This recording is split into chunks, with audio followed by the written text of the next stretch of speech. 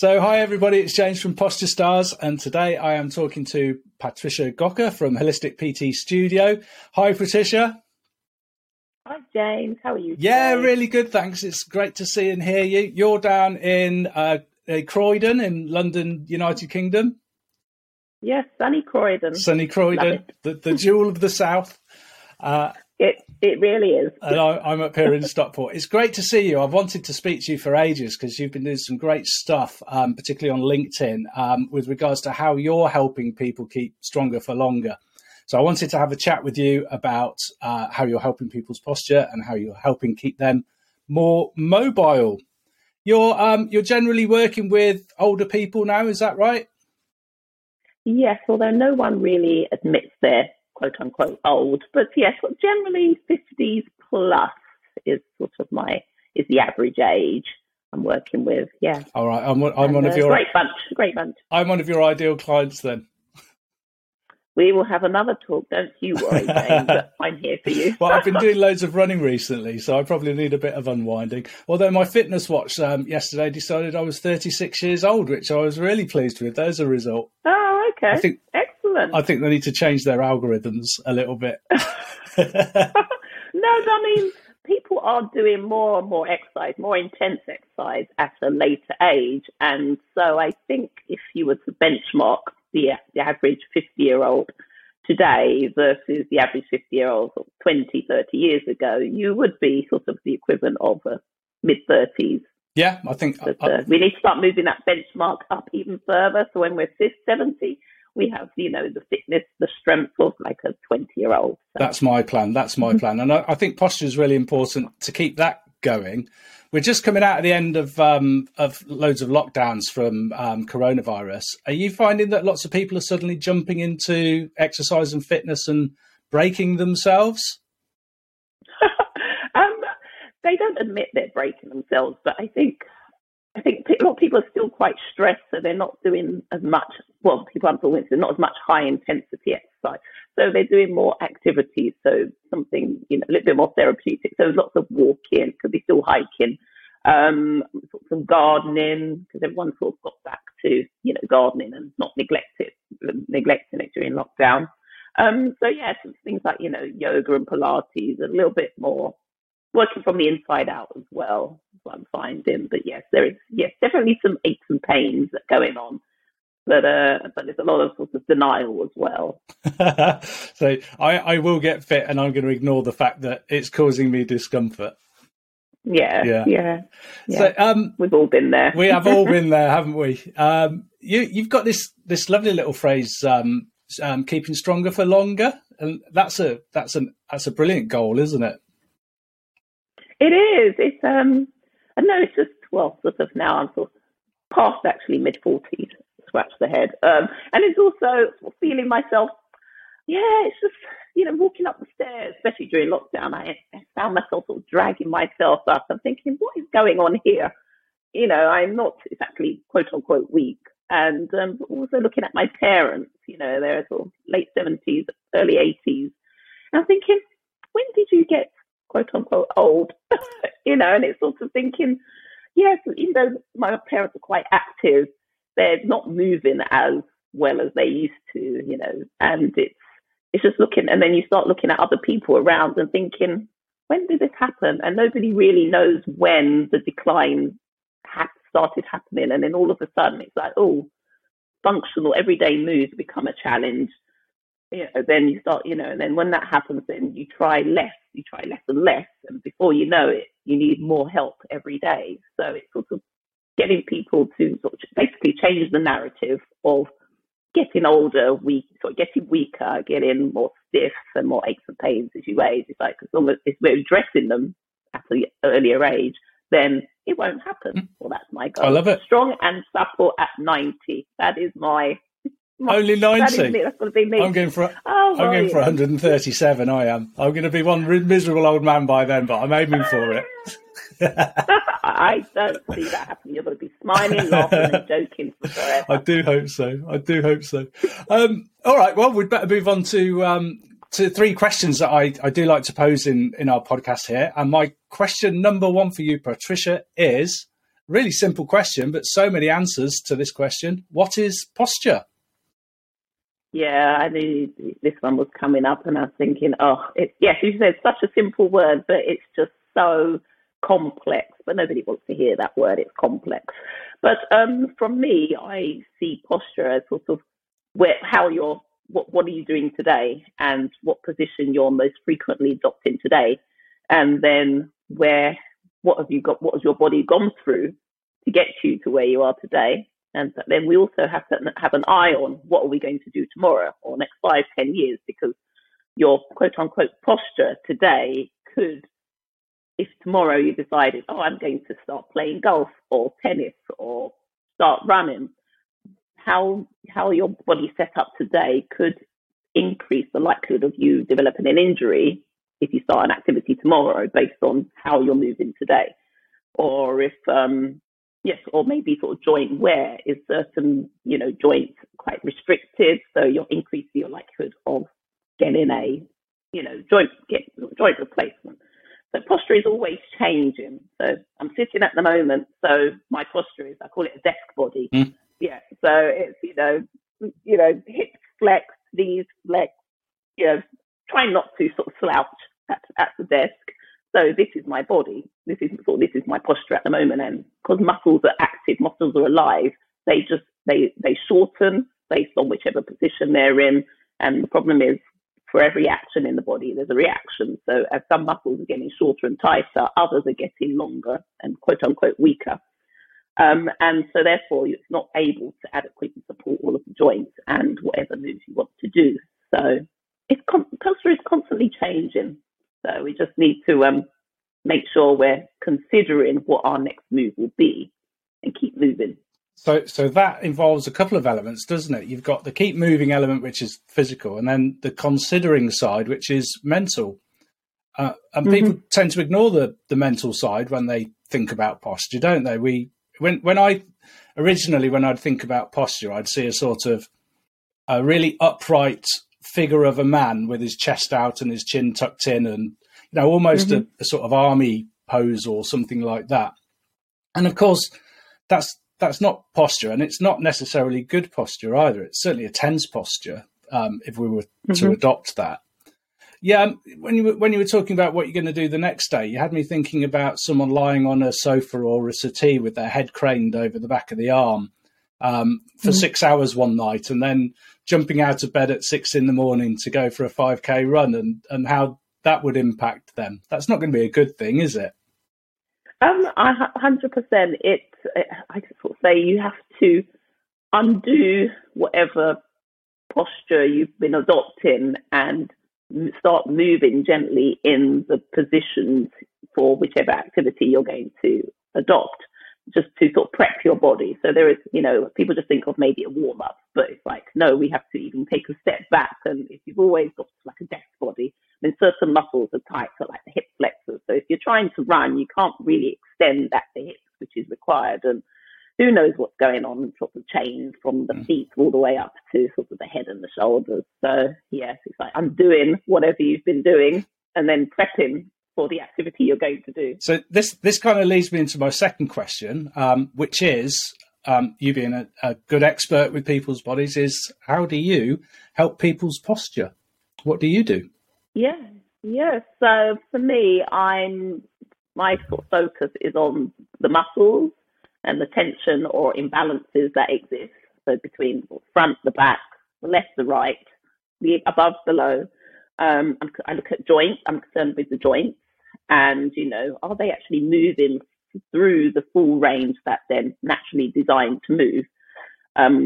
So I mean, when I go through people's history, sort of understand, because there might be something that they're born with as well. So we have to take all of that into consideration, and then all of how have they lived their life up to this point, which is where their posture or their how they're moving today has been determined.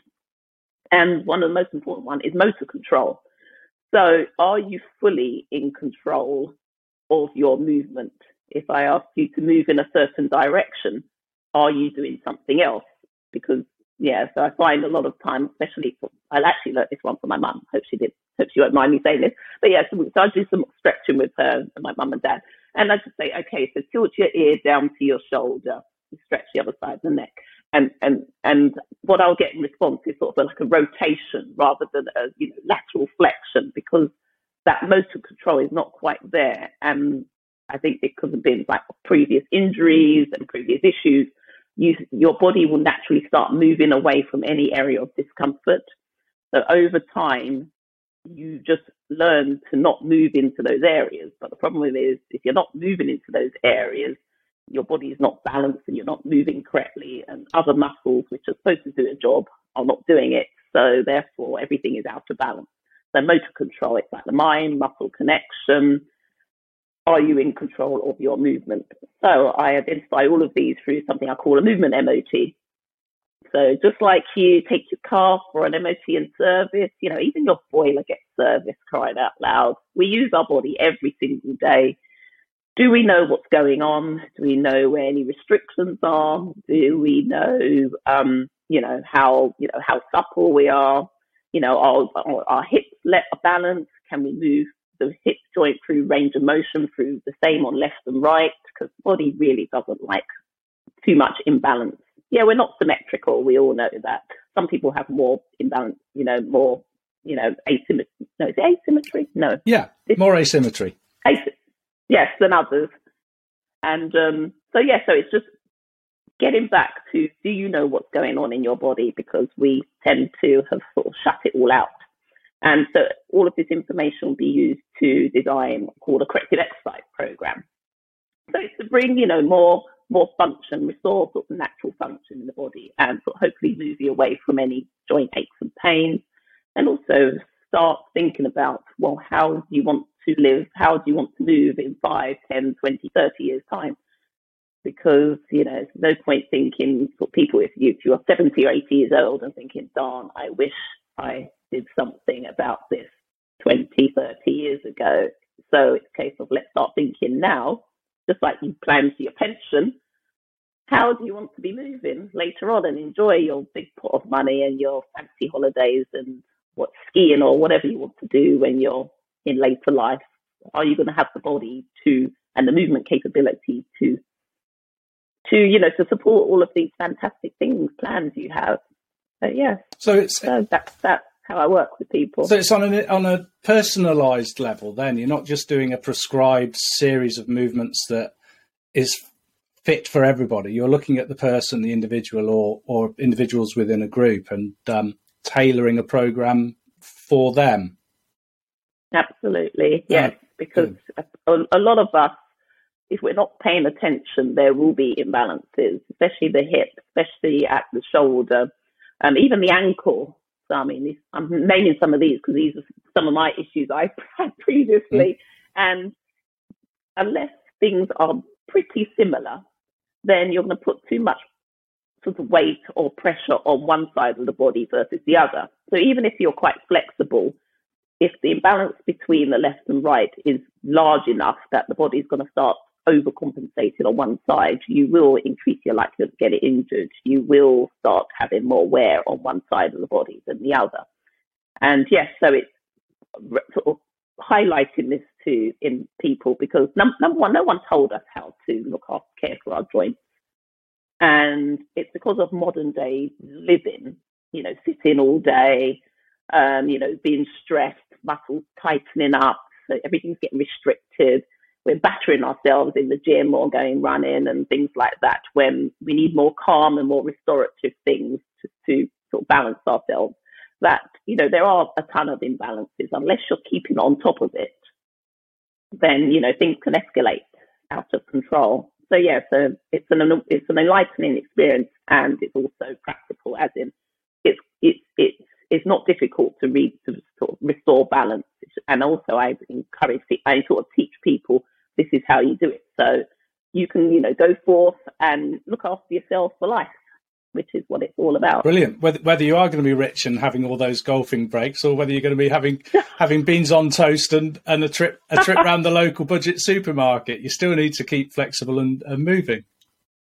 Exactly. Yeah. You want to be able to go shopping, without any aches and pains. If you want to walk or drive, think about even getting into your car. Do you want to struggle and it be painful? Do you want to drive comfortably in that position? Do you want to go around the supermarket with ease?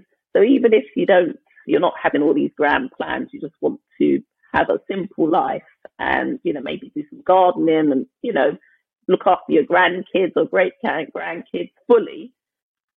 You still have to look after, your muscles, your joints, and how you're moving every day. Got to look after yourself and look after number one. I think I might have to book in for one of your MOTs after this session and get and have a see how I am in terms of any imbalances. It'd be quite interesting. Oh, looking forward to have a third party opinion. You know what? There's also I have come. Sorry, diverted a bit. I come from sort of a finance background, so risk management, which is all about identification, assessment, sort of mitigation and monitoring. So you always need to practice this. So they do this in banking. You do this in the MOT. Why do we take our car for an MOT? I mean, they make it a legal requirement because I don't think people will probably be as proactive if it wasn't a legal requirement, because we want to identify issues early on before it comes something quite major.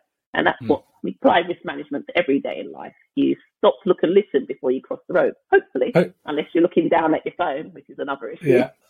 We do all of these things every day, and we need to sort of apply the same principles to, what's going on at our joints, how we move in. Let's put a few corrective actions in place and go on. You want to catch those people before the wheels fall off, don't you? Yes, exactly. That's a good one. Oh, I like that. I'm going to write that. You can have that one, Patricia. So if you were going to give my final question, if you were going to give one piece of advice to our listeners today, right now, to stop their wheels falling off, what would that be? Get curious about what's going on in your body. I think we're too scared to investigate. I mean, the other day, my friend was saying that she's looking at on YouTube on how to plaster her walls. I mean, but we won't investigate, go on YouTube to look at, some ideas. Oh, how do I, stretch, or how do I, relieve tension in so-and-so? Because if we're too scared, to get curious about what's going on in your body, maintain awareness, because I mean, we're sort of frightened of pain. As soon as there's some sort of pain or discomfort, it's like, block it out. I don't want to know. Yeah. But it's just the body's notification system to say that there's something going on, and let's pay attention to it. It's not something to be sort of, blocked out, carry on, because yes, it's not a 10 out of 10 pain, but it's just the early warning signs that, okay, let's address it. And then, we can go on our day. But yes, maintain awareness, get curious about what's going on. Fantastic. So those people who are curious and who don't want to block out the fact that their wheels might shortly fall off, how do they find you? Where are you on the World Wide Web? Oh gosh, so I'm active on LinkedIn, so under my name, Patricia Goker. I'm on Instagram at Holistic PT Studio, one word. My website's the same name, www.holisticptstudio.com. I think that's it. I think if you just Google my name, something's going to come up. You're right. Although I did that a few years ago. There was some random woman on there thinking, right, I don't have enough online presence, so I have to start putting a lot of information. That random lady, she'll be on Google later and she'll be going, who's this other Patricia Goker? She's outfoxed me. Why is she more popular now? I was like, I thought I was unique. I am unique, but it's Holistic PT Studio. If you put that in better. Google, you'll come up with a few things. Yeah, my advice to our listeners is don't go pestering any other Patricias. Go to Holistic PT Studio. Well, that's really useful, Patricia. It's a great insight into how you work, and there's some good advice there for people to be curious and to make sure they're proactive in looking after themselves so they can keep stronger for longer. Thank you very much for coming on. It's been a pleasure to speak to you. No, you're welcome, Dave.